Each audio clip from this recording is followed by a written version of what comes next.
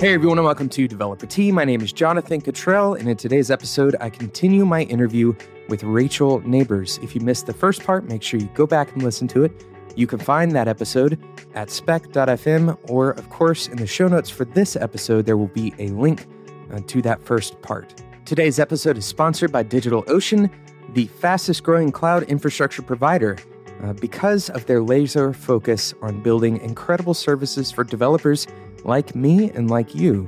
We will talk more about what DigitalOcean has to offer later on in today's episode, but first, let's jump straight into the second part of the interview with Rachel Nabors. Rachel, welcome back to the second episode. I so much enjoyed the first part of our interview, and we could have gone on for much longer, and I had a hard time figuring out where to cut that first episode. But we cut it right when we started to talk about the Web Animation API, and I'm really excited because you let me know that you've been learning the API, but you have a fun piece of history to share. Go ahead and share that story with the listeners.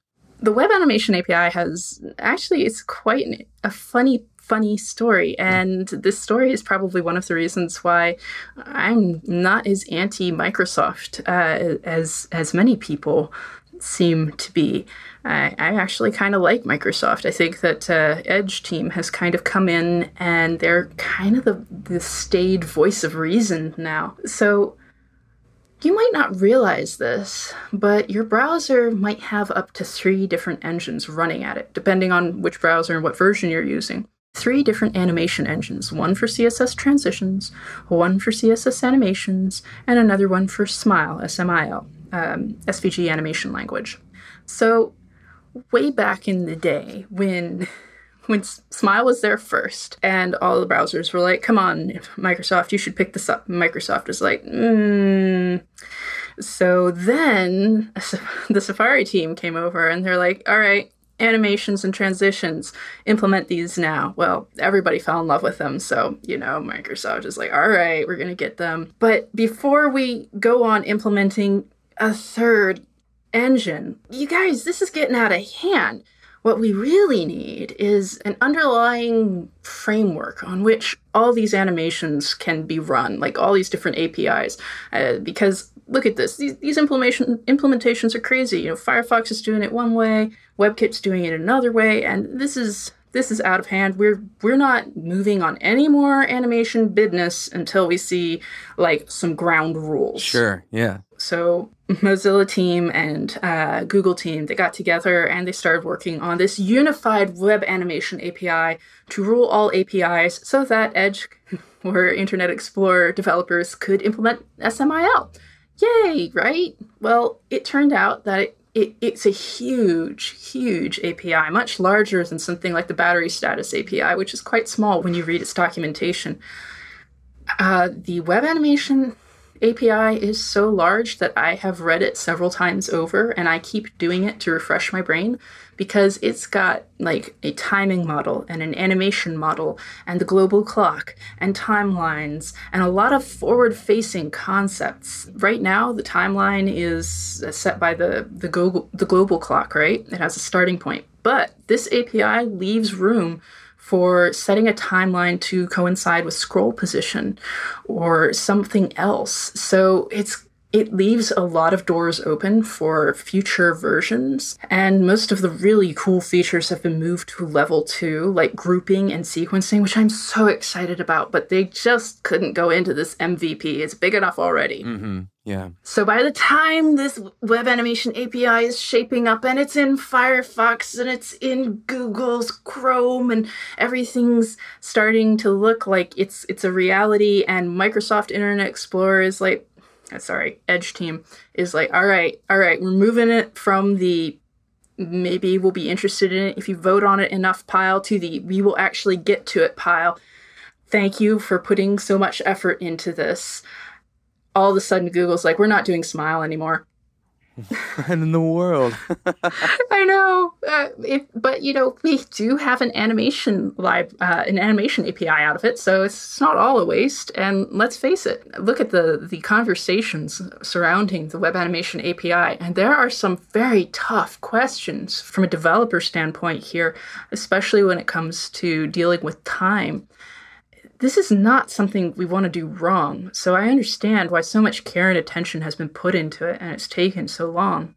It's also tough because, I gotta say, at least my perspective has been, there aren't a whole lot of people who work in browser development or spec writing who are huge animation buffs. Mm-hmm. So for some people who are weighing in and giving opinions, they aren't necessarily always 100% sure that that's the right way to do it. So it's moving a lot slower than if, say, I guess all the old Flash guys wrote this instead. And it's kind of a pity that they didn't, but all right, whatever. It's really an amazing effort. And I just can't wait to see what it does for the future. I'm really interested in it because I do believe that animation is totally open on the web.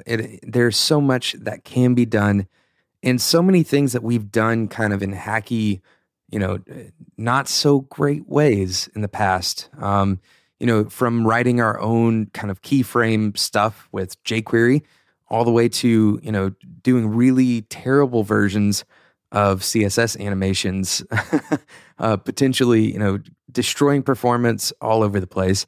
But having a web animation API, I think, gives us the opportunity to start solidifying better practices. I don't think we even have best practices really totally solidified, but I think we're moving towards better practices.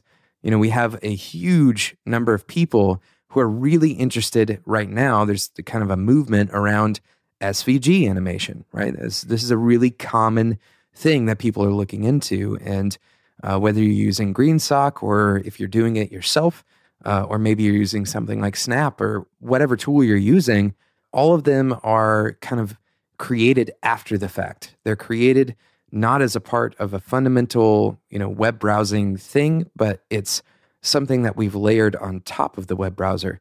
And I'm really, really excited about the idea of like a global timeline, for example. That's super exciting for so many reasons for the web. We've done so many things with time on the web without an API for it. We use like the date API for our timing, right? It's like, that's crazy, right? It is, and it's not reliable. I mean, speaking of, I just wanted to give a shout out to jQuery, whose animations are going to be moving over to using Request Animation Frame in version 3. Officially, they are. Yeah, it's amazing, isn't it?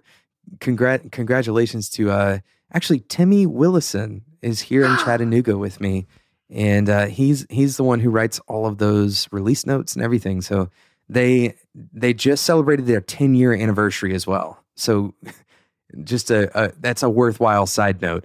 Congratulations to jQuery for making it to 10 years and still being a super thriving community and tool. I still use jQuery.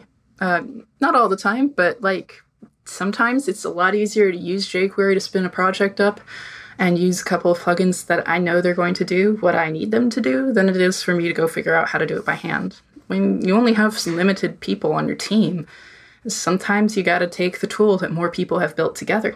Oh, definitely. I mean, we use jQuery at Whiteboard on pretty much every client site because, it is definitely, in terms of, lowest common denominator for junior developers, for example, most of them know jQuery. Like, it is a very common thing to see.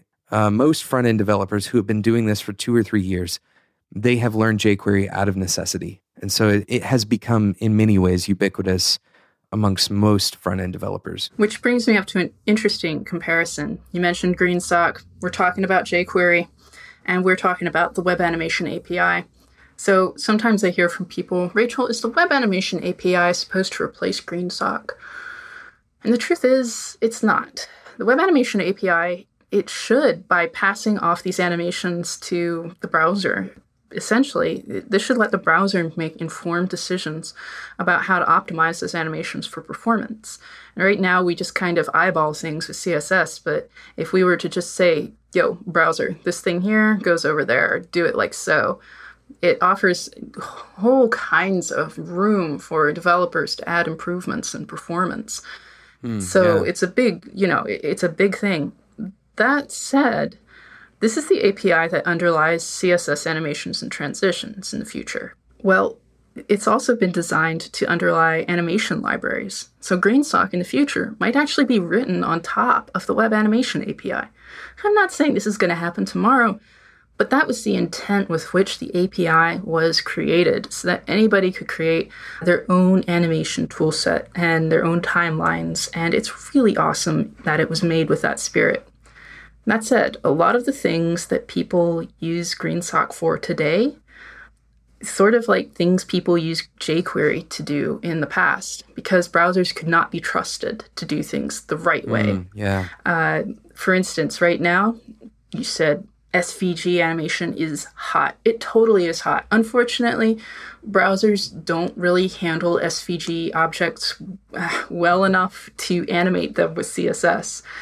But GreenSock has all these optimizations and takes so much of the legwork out of it for you that it's so much easier to just be like, just slap GreenSock on it and go.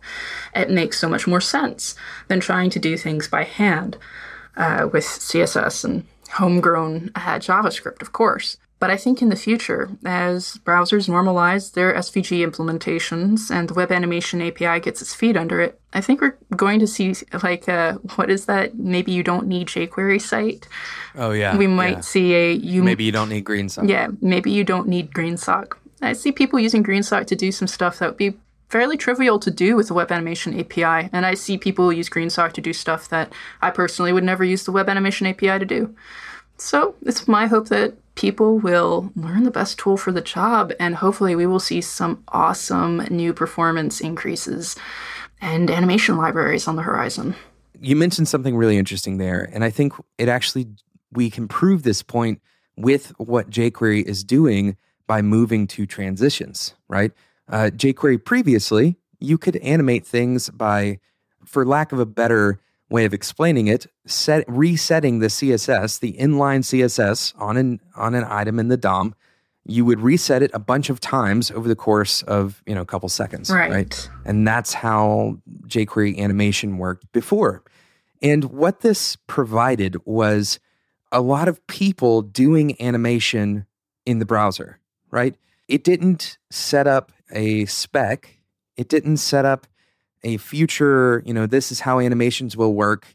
It created a way to accomplish an effect. However you believe about the performance of those things, it still accomplished the effect. And now we have the transitions that are natively available, and jQuery was a part of that history, right? jQuery is taking advantage of the new technologies, not being replaced by them. Yes, and that's exactly what jQuery should be doing. Any good tool really is, if they want to stick around, presumably they're going to appreciate and take advantage of the new technology that's available. Yeah, and I expect to see the same out of the web animation libraries we use today, GreenSock included. I don't think they'll ever disappear. I think that they'll just get better, and we're going to see more and more amazing features coming out of them. Or at the very least, we're going to see something that everybody knows how to use, and thus, whenever animating something comes up on a list of a feature list, there won't be a hue and a cry about it. Yeah. Well, I mean, even if these animation libraries like GreenSock stick around because they provide a way of combining animations together in some interesting syntax, right? Or maybe they provide really extensive easing functions built in so that you don't have to learn easing for yourself. A lot of this stuff likely, I wouldn't think, isn't going to make it into native browser stuff, right? And correct me if I'm wrong, will the Web Animation API have many built-in easing options, or is that something that you still have to kind of write your own functions for? It does not have built-in easing options. However, the spec actually has a discussion about leaving the door open for future easing options. That's what I mean, right? I love the spec. It's so many, like, we'll just leave this window open in case the caged bird wants to fly back type spots in it. Just That's really cool. I love the idea that in the future we might have a native bounce function, or we might just have a little library of easings that we insert into pages and we call them with the web animation API as we need them. Or maybe not. It's however you want to grow it. Yeah. And really, it becomes defined by what people are making. I really am a strong believer that the demand often drives those features, right? Absolutely. We started discussing this earlier, I think, but the idea that we create this thing and then now the browser is going to start supporting it natively. Simple thing, for example, border radius. I was around when border radius wasn't a thing in CSS, right? Like yes. When you had to do the little PNGs and you had to set them as spans inside of your div yes. and all that. Awful. Terrible time. Heavy markup. Heavy markup. But then browser said, you know what? Enough people are doing this. I assume this is kind of what the discussion was. I haven't gone and read all those boards, but I assume nobody has the time for that. No, I don't. I certainly don't. Somebody might. I don't know. But I haven't gone and read those boards.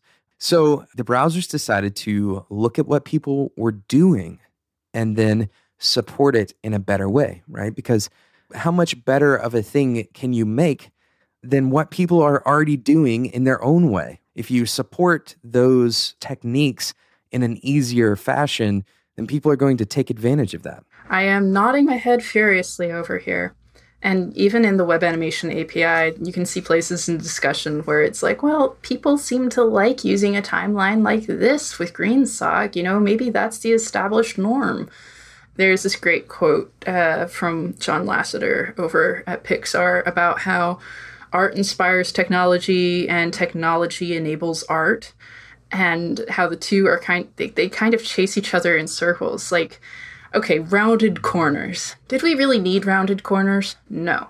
But people who were designing things knew that if they added this rounded corner aesthetic, it would make them stand out ever so slightly from their competition. Let's just be straight up about this. It was an aesthetic choice. There was no reason, as flat design kind of shows us, there's no reason that people couldn't get a buttony look with square corners and gradients. Oh my God, God help us. Sorry, I'm having flashbacks to Web 2.0 over here. Lens flares. Oh, wow. Yeah, all over the place. But these aesthetic choices to try to stand out and be different from the other crowd, they push us to try more and different things. Did we need gradients? Probably not, but we have them, and you know what? We do beautiful things with them now, things that the original designers probably could never have imagined. It's the same thing with CSS filters. It's wonderful, and I love seeing how the web changes with every iteration. Yeah, that is so true. And I would say if there's any world that is the most true, and perhaps it is in animation, because so many different techniques, especially when you're talking about CG rendering, so many techniques can be used to do other stuff with.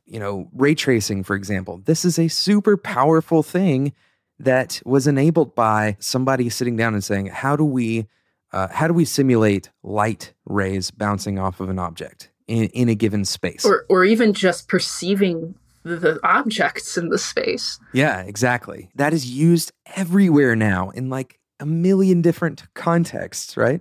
It's an incredible idea that grew out of a simple idea. So for those in the audience who don't know what ray tracing is, not everybody does. There's a really adorable cartoon from Disney that explains it. Just Google Disney cartoon ray tracing. Rays like sunset, tracing like tracing paper. The idea is that if you made a computer simulation of a 3D rendered environment with the sun shining down, you need to take a photo of that somehow.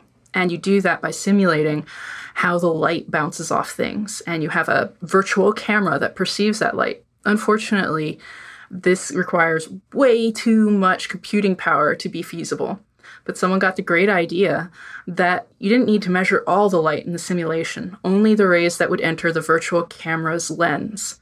And that's where ray tracing comes from. And it's a much more efficient way to capture visuals from a 3D rendered world. It is an absolutely amazing idea. You look at something like a Pixar film, the amount of simulation that's going on there it really is simulating, and the same is true for many video games. Not all, but many video games.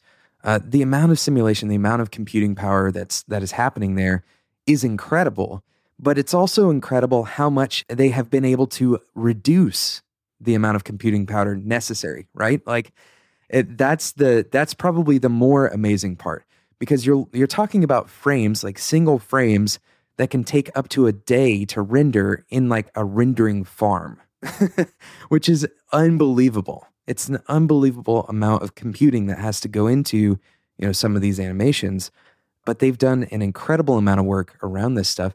So I say that to say those technologies are driving so many ancillary things, right? They're driving the expressive power, the expressive storytelling power of the animator, for example. I'm so in love with the animation community and the things that it makes for people who are interested in learning more about motion design from the artistic perspective. You should check out this wonderful site called Motionographer, by the way.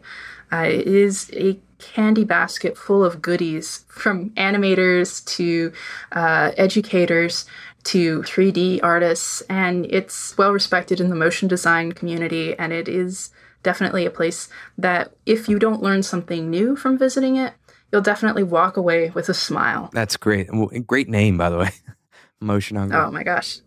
I wish I could think of names that great. I have a newsletter, but I just named it Web Animation Weekly. Oh, you're fitting right in with the weekly audience, though. Well, and basically the newsletter started as a way for me to clean up my tabs in my browser, because every week I would find all these really cool resources on animation, not just web animation, but motion design. We're always got a link from Motionographer in there, and from all these great resources and places, and I never had time to read them all, and I realized that I could probably get them to people who, like me, wanted to learn more about animation and buff up on their motion design chops and just learn more about the world around them. So now I have a little weekly newsletter that I use to help organize my tabs. If you want to subscribe, it's at webanimationweekly.com. And of course, there will be a link in the show notes to that, as well as everything else that we mentioned on today's episode, by the way. Well, today and the previous episode, we will include a link to that, so you can go back and listen to that. Hopefully you've already listened to it. If you didn't, then you're probably out of the loop on some of the things we're talking about here. Rachel, I'm going to take a quick sponsor break, and then we're going to come back and talk about your 3 themes for this year. I know we said we were going to talk about them on the last episode, and we didn't get around to it because we got caught up in conversation, but we're going to talk about it in this episode right after this quick sponsor break. Today's episode is sponsored by DigitalOcean.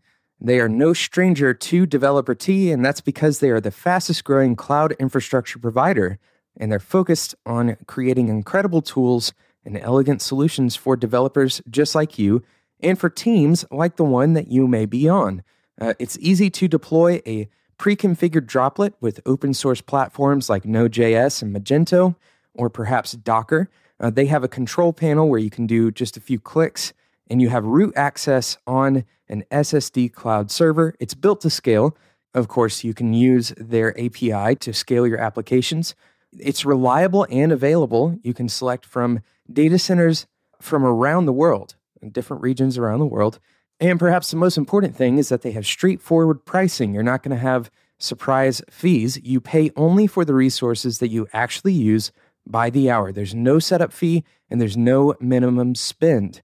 Now, if you use the code DeveloperT, you can get a free month on a 1 gigabyte droplet. That's 1 gigabyte of RAM, a free month on that droplet if you use the code DeveloperT. If you go to the show notes at spec.fm, you can find that code and click on DigitalOcean.com. Thanks so much again to DigitalOcean for sponsoring today's episode of Developer T.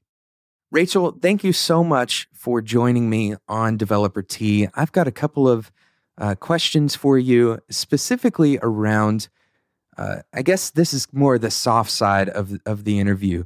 You wrote Looking Ahead and Behind, and in that article, you talked about a lot of stuff, so I highly recommend that people go and read the article. But one of the things, or I guess 3 of the things that you talk about are your themes for the year. Now, first, I want to applaud you on this idea of having themes for your year. A lot of people don't think about the year in depth, in my opinion. I think that's a really great idea. But I'd love for you to share your 3 themes for the year and kind of your thinking behind why you chose these as themes for the year. Well, first off, I chose themes over goals. I do have some set goals behind the scenes, but every time I look back at my sad year-end posts, I always see all the things I expected to happen that didn't happen the way I anticipated them. And so I thought this year I would try something different. I would try having some themes that they will help me anticipate and move with any changes or upheavals that might come during the next year. You really don't know what's going to happen over the year. But when challenges arise or when you have a decision to make, it's important to keep in mind the themes that you've set. And I think my first theme was gardening over gatekeeping. Gardening over gatekeeping arose out of many long conversations with Mary Williams and Patrick Neiman. These are 2 people I really look up to. They are professional business people, unlike myself.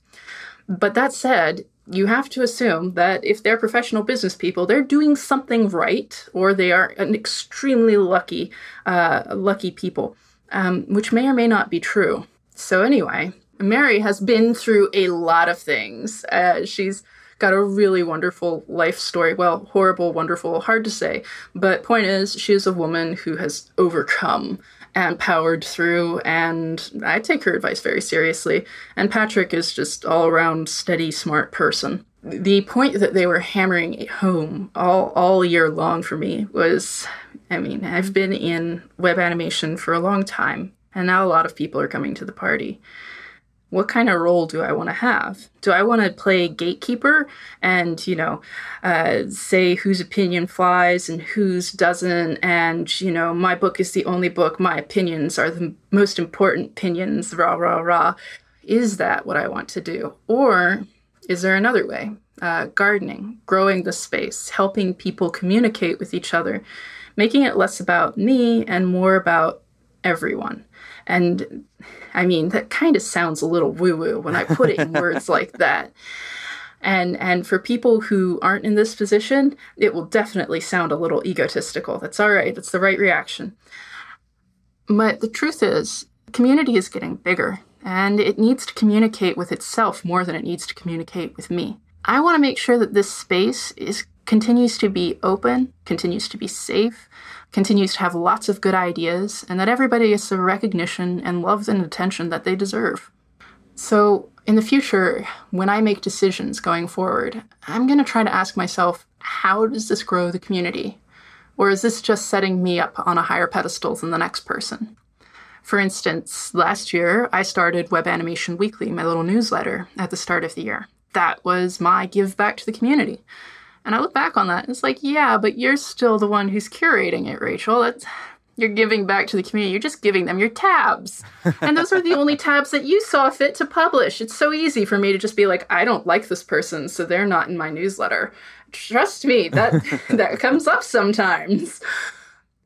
So how could I make my newsletter more about gardening and less about gatekeeping? Well, first of all, I started by getting a features editor, somebody else's opinion in there who's not mine. And okay, that's still, I chose the features editor. How could I do even more? Well, one of the projects I'm working at, and I've reached out to some community members to help set up the automatic automation of it, is a Slack community for people to interact with one another. And of course, there will be a code of conduct for the community. There will be rules so people won't go in and start trolling each other. I want people to be excellent to each other. That is the community we deserve. But at the same time, this way, I'm not controlling the conversation. People are having their own conversation. I'm just getting the party started. That's a really challenging goal because, well, for a few reasons. One, basically what you're saying is my goal is to make my goals lesser, right? Like my personal goals in some way. And instead to cultivate, which is what you're saying, cultivating a garden. I wouldn't say my goals are lesser. Fostering a community is something like, look, my first website was a Drupal site, and I used it to build a community around the thing I loved while I was in the middle of nowhere, Japanese comics, manga. And I was the steward of that community. Building a community is tough, and not everyone is very good at it. A lot of people don't have the personality for it. But it has to be done by somebody. And if you can help out, it's just a matter of helping lift other people up a little bit more than you're pushing yourself up. And I'm not saying that I'm not going to continue putting myself forward. For instance, I will most likely write a book sometime. But when writing that book, I would just say my thoughts about that book have changed so much since putting this gardening over gatekeeping theme into my mind. At first, I wanted to write the tome on the animations, the tome that everyone would reference forever, like the Necronomicon of web animation. And now it's like, no, I think I would want a book that would help people communicate better with their teams. Not a book that they could reference forever, but a book that could be useful to them forever.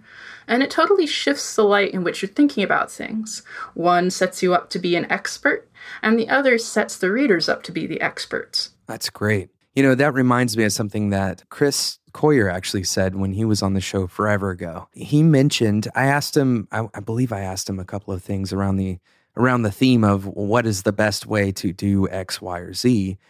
And his response was, at first, it felt a little deflating to me, because basically what he said was, I don't know. I mean, let everybody figure their own thing out. And that was kind of like a moment of frustration. As a developer, you're looking for, somebody to lead the way. But so many times, the way that ends up playing out is we kind of create these pedestals that shouldn't really exist. And people gain this position, or their opinion gains a position. It becomes like... Or they're put in that position. Yeah, they're put in the position where their opinion has become like the scripture of that particular practice. And not only is it the only way, but it also can be hurtful in the long run, because we don't update our opinions as quickly as we should. We don't update that position as quickly as we should. Oh my God, it's so true. I mean, pedestals hurt everyone. They hurt the people who are on them. They hurt the community that they're in. They hurt the people who are beneath them. There's a great saying, like, you can't put someone on a pedestal without lowering yourself. And I think there's also saying you can't climb up on a pedestal without looking down on others. It's really tough, especially as we see, you've heard probably, it seems like it's the same old people at every conference. But then at the other time you hear, we need a couple of anchors or else the audience won't come. Yeah. I speak at a lot of conferences. I don't know if I'll be speaking at as many this year. Got a lot of work to do, but I hope I'll get out to some. So anyway, it's tough because people want that direction. Like you said, they want a figure of authority that they can look to. And it can...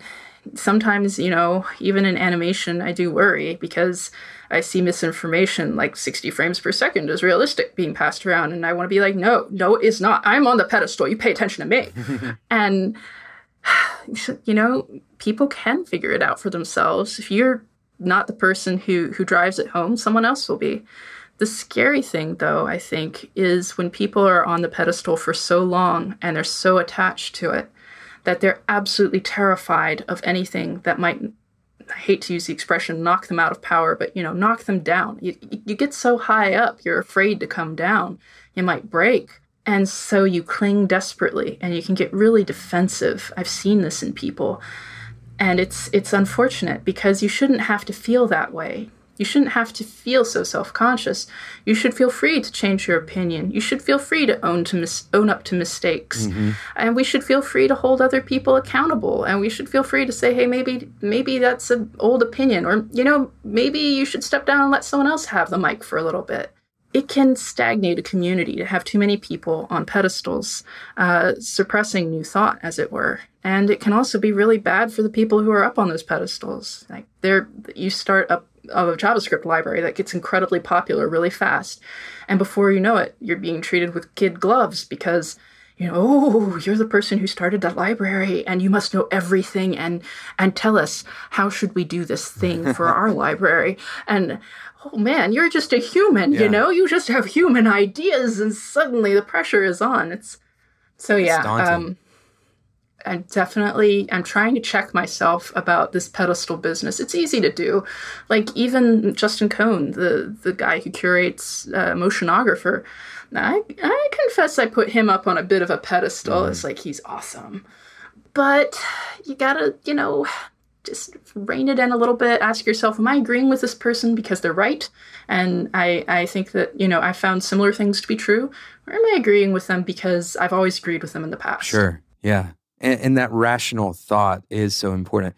I think this is partially an issue with the permanency of our publishing, right? So it Oh gosh, yes. it is so common that we publish, and that becomes an apocryphal thing, especially if it gains traction, right? It becomes the post about, clear fix or whatever, Oh my gosh. right? That's a reference for all eternity. Yeah, and now, who is it, Nicholas Gallagher? He is known as the guy who wrote the clear fix, or normalize. I can't remember which one he wrote, but... And in a way, it's like getting typecast as an actor. Yeah, oh, totally. I mean, not only are you the guy who wrote that thing, but now, if I disagreed with the way that you wrote it, that is the way that I think you write everything. Like, I see you in the light of that thing. And so, let's say, for example, you can't outgrow your ghost. Yeah. You were a Flash animator in the 90s, and, you haven't had a chance to publish since. Well, people are still going to see you as that Flash animator from the 90s, right? It is difficult to escape the things that you have published. And that's actually one of the interesting things about your story is you mentioned on the previous episode, your comics that you posted as a teenager, those opinions have changed, right? And the ways that we learn, the ways that we grow, that's not easily reflected in published material, and it certainly isn't easily reflected in the minds of people who have read or been exposed to that published material in the past. So it's an interesting thing to be aware of, right? I have to be aware of it as a podcaster, for example. There's things that I've said on the show that I, quite frankly, like I said previously, I've forgotten them, and I may change my opinion. There may be an episode that comes out that directly goes against another episode that I recorded a year before, right? But that's okay. That's an okay thing. The permanency of our publishing is an error in our thinking, in my opinion. It's tough. I mean, that 60 frames per second thing, which I keep talking about, is an example. It got stuck in our collective minds. It's something that is reinforced constantly when you listen to, Google developer screencasts, but it is patently not true. And if I had written a book about animation, the book to own all books about animation, about a year ago, I probably would have said that. And it would be patently wrong right now. And I would have no way to take it back. And I think that's something that really terrifies me about publishing. Yeah. Which is why it took me so long to figure out, do I want to publish? Do I want to just put it all up as blog posts? What do I want to do with that? Yeah, it is daunting because you don't want to, expose like in the major public sphere, and then all of a sudden, a year later, that thing is totally irrelevant. Right. It's a difficulty. Okay, so we've talked about that first theme. Let's talk about the other two themes that you mentioned in your post. All right. The second theme is cooperation over competition. So I actually really enjoy cooperative play. Last year I worked on this thing called DevTools Challenger for Firefox Developer Edition number 44. It's a deep sea themed tutorial essentially on how to use the Developer Edition's animation tools. And I had a blast making it. But early on, they made it apparent that this was a 6-week deadline, and there was no way I could do all this work in 6 weeks. So I had to ask for what I needed. I was going to need some help on the JavaScript. They're going to have to pony up a developer. And I also had to hire on an illustrator to actually do the art. You'd think I'd want to do the art, but no, I knew I was going to have my hands full with the CSS animations and just figuring out what exercises and animals we were going to need for this. And I loved it. It was such a great cooperative play. It was, both working alongside people I super respect and adore, and, leading the charge. And I loved it. And I thought, I really need to do more like this. Early on in your life, you want to do everything yourself. I can draw my own comic and animate my own cartoon. And as you get older, you realize there's no way that you can do that and still have everything you make turn out really well. And there's no time. If you want to make something and have it be relevant, you need to learn how to work with other people. You need to let other people take the spotlight. You need to let go of some of the control. That is a great lesson to learn. And I want to work more with other people, like setting up a Slack community. I'm not going to be in there guiding conversation. I'll probably deputize all the moderation. Yeah. And bringing in someone to help out with the newsletter. I missed an issue. It was supposed to have 52 issues this year. It was 51 because I got pneumonia and I was too sick to do it. That's a bad system. I should have people I can deputize the newsletter to. And so I'm just trying to bring in more people to cooperate. I'm trying to ask myself whenever I'm on a project or setting something new up, can I delegate? Can I bring someone else in on this? Does it have to be just me alone fighting it out like some kind of a heroic lone wolf? But it's just going to end sadly in bitter tears. And it doesn't have to be that way. It can be glorious for everyone.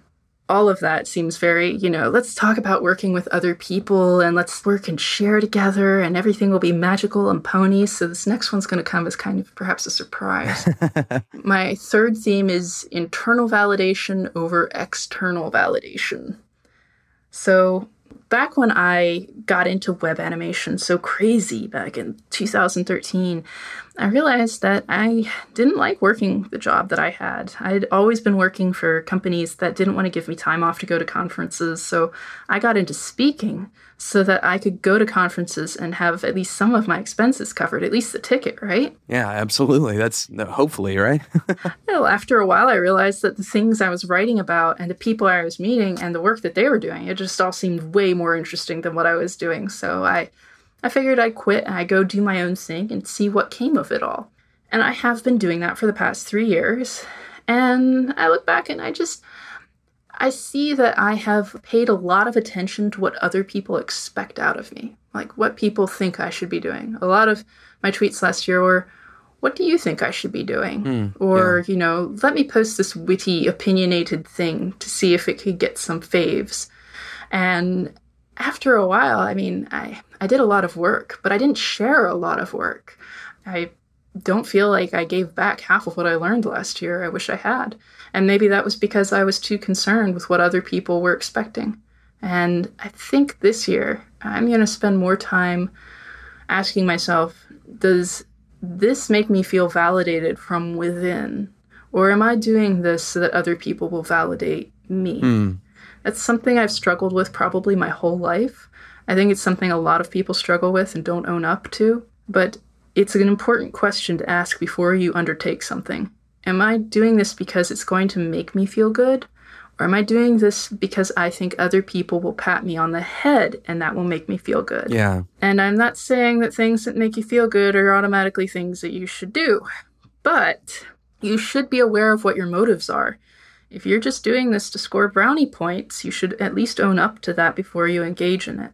And I think for me, I notice a pattern of doing things seemingly for myself, but they're actually for other people. That's really interesting because I actually have noticed, I've noticed that this is applicable to the way that people manage relationships. For example, if you are like I am and like Rachel is, if you are married, you see your married friends around you, potentially, I guess, assuming that you have married friends, you see their relationship, right? And there's a natural comparison pattern that occurs. And, if you're not careful, you will start making decisions about your relationship based on the way that other people make decisions about their relationships. This is true in a professional environment. It's true in a personal environment. It's true with friends, romantic interests, pretty much across the board, right? For example, in the professional environment, the way that we treat our coworkers or the way that we treat clients, very often the people you are around, you will act like them, right? This is a very common theme in social psychology, that the people that you run with, you will act like. And so you have to be very aware of these things. Why am I choosing to treat my significant other this way? Or why am I choosing to respond to my boss in this particular manner? And if you start investigating how you would do it without external influence, which may be difficult, if not impossible, to fully suss out, but if you can try to remove that kind of layer of accidental comparison between you and another person. Oh, yeah. Part of my internal validation over external validation thing is I'm doing a little piece of art, some words and a picture every day. It's not necessarily a great use of my time, but it is nice to see that I have this wonderful body of illustrations I can use on Twitter to reply to people with. But one of the things I thought about, because I was thinking about how I was talking with people, and I remember a conversation from some time ago where somebody told me something that was really awesome, and I very pleasantly said, "Oh man, I'm so jealous of you." And I realized that made me feel bad, because I felt a lot of things at that time. Jealousy was only a fraction of what I felt. I felt happy for them. I felt concerned because, if this went through, then they wouldn't be around anymore and I would miss them. I felt a lot of things, and jealousy was only one tiny component, yet that was the one I let dominate. So I made a little piece of art where I said, instead of saying, "I'm so jealous of you," try saying, "I'm so happy for you." And when you say, "I'm so happy for you," it completely colors how you took in that whole interaction. It's one of those things where even just how it comes out of your mouth can change how you feel. But how you were saying that people act like the people who are around them, consider that joke, that office culture. People find some things funny and some things not funny. In some offices, it makes a lot of people laugh if you make fun of Flash or you make fun of Microsoft Internet Explorer. That's not necessarily a charitable thing to do. I actually kind of loathe Flash jokes at conferences because they're cheap, and if there are any Flash developers in the crowd, they're obviously not going to share any knowledge with this crowd. They're probably crying in a corner somewhere. Yeah. Absolutely. Are you laughing and making those jokes because it's going to validate you, because other people will laugh with you? Is that the only reason why you're making those jokes? Do you have better reasons? Are there better things that you could do with that joke material?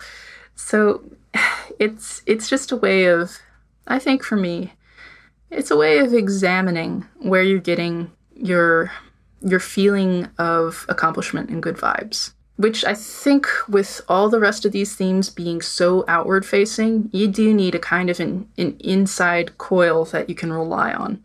Otherwise, it could just turn into 2016 could turn into a year of martyrdom. Yeah, I love that idea of, being aware and examining your inner kind of drivers, right? The pieces that kind of say, okay, what was the reason that I evaluated that situation in that particular way? And language is so important. Language is such a powerful thing. We don't even realize how powerful it is. There's this phenomena that I've experienced, I don't even know what it's called, where I'm talking in the same room as another person, and another person uses a word, and I subconsciously hear that word, and I use that word, and I realize it after the fact. And it happens kind of accidentally. I don't know if you've ever experienced this phenomena, but it shows me, every time that happens, it reminds me how nuanced our brains work, specifically with language. We're born with a way of understanding linguistics that is kind of built into our brains. This is a proven scientific thing, that linguistics is like a fundamental part of our nature at this point in evolution. And so it makes sense that we don't understand the power of that, because it is so viscerally like imported into the way we work, right? It is an incredibly important part of our lives. And so evaluating our language, the things that we say, the way we react in a given situation, that is one of the key, pieces of understanding yourself. And understanding yourself is one of the key pieces to, in my opinion, I guess, a deeper sense of purpose and happiness. And wow, I mean, how deep can a developer podcast go? But I think this is kind of the fundamental base level stuff that we have to, regardless of whatever other beliefs you have about the universe or whatever, these are things that are worthwhile investigating for anyone. I agree. It's a part of being human. And I think as humans, it's our number one job. I agree with that. This has been a fantastic discussion, and I'm so thankful that you decided to join me on Developer Tea. Jonathan, it has been awesome being here. Thank you so much. I love tea and I love Developer Tea. I actually had tea tonight. Me too! I don't have it every time, but I feel like tonight was a good one. I actually had the Bigelow, which is the most easily available tea out there. I had lemon ginger with probiotics. It was really good. Gosh. Yeah, it was Bigelow's great. Changed. Yeah, it was great. Wonderful. Well, thank you so much, Jonathan. It's been awesome. Absolutely. Thank you, Rachel. And thank you for listening to today's episode of Developer Tea. If you missed the first part of the interview, you can find that at spec.fm. Of course, all the show notes from today's episode can be found at spec.fm as well. You can follow Developer Tea on Twitter at @DeveloperT, and you could send in questions to developertea@gmail.com. I'd love for you to join us in the Spec Slack community. You can go to spec.fm/Slack. Of course, that will always be free to listeners of the Spec shows. There are plenty of other shows at spec.fm that you should go and check out as well. And of course, all of those can be found at spec.fm just as easily as you find Developer Tea. Make sure you subscribe to Developer Tea and go and give us a rating in iTunes. These are the two best ways that you can help Developer Tea to continue doing what we do. Thank you so much for listening to Developer Tea, and until next time, enjoy your tea.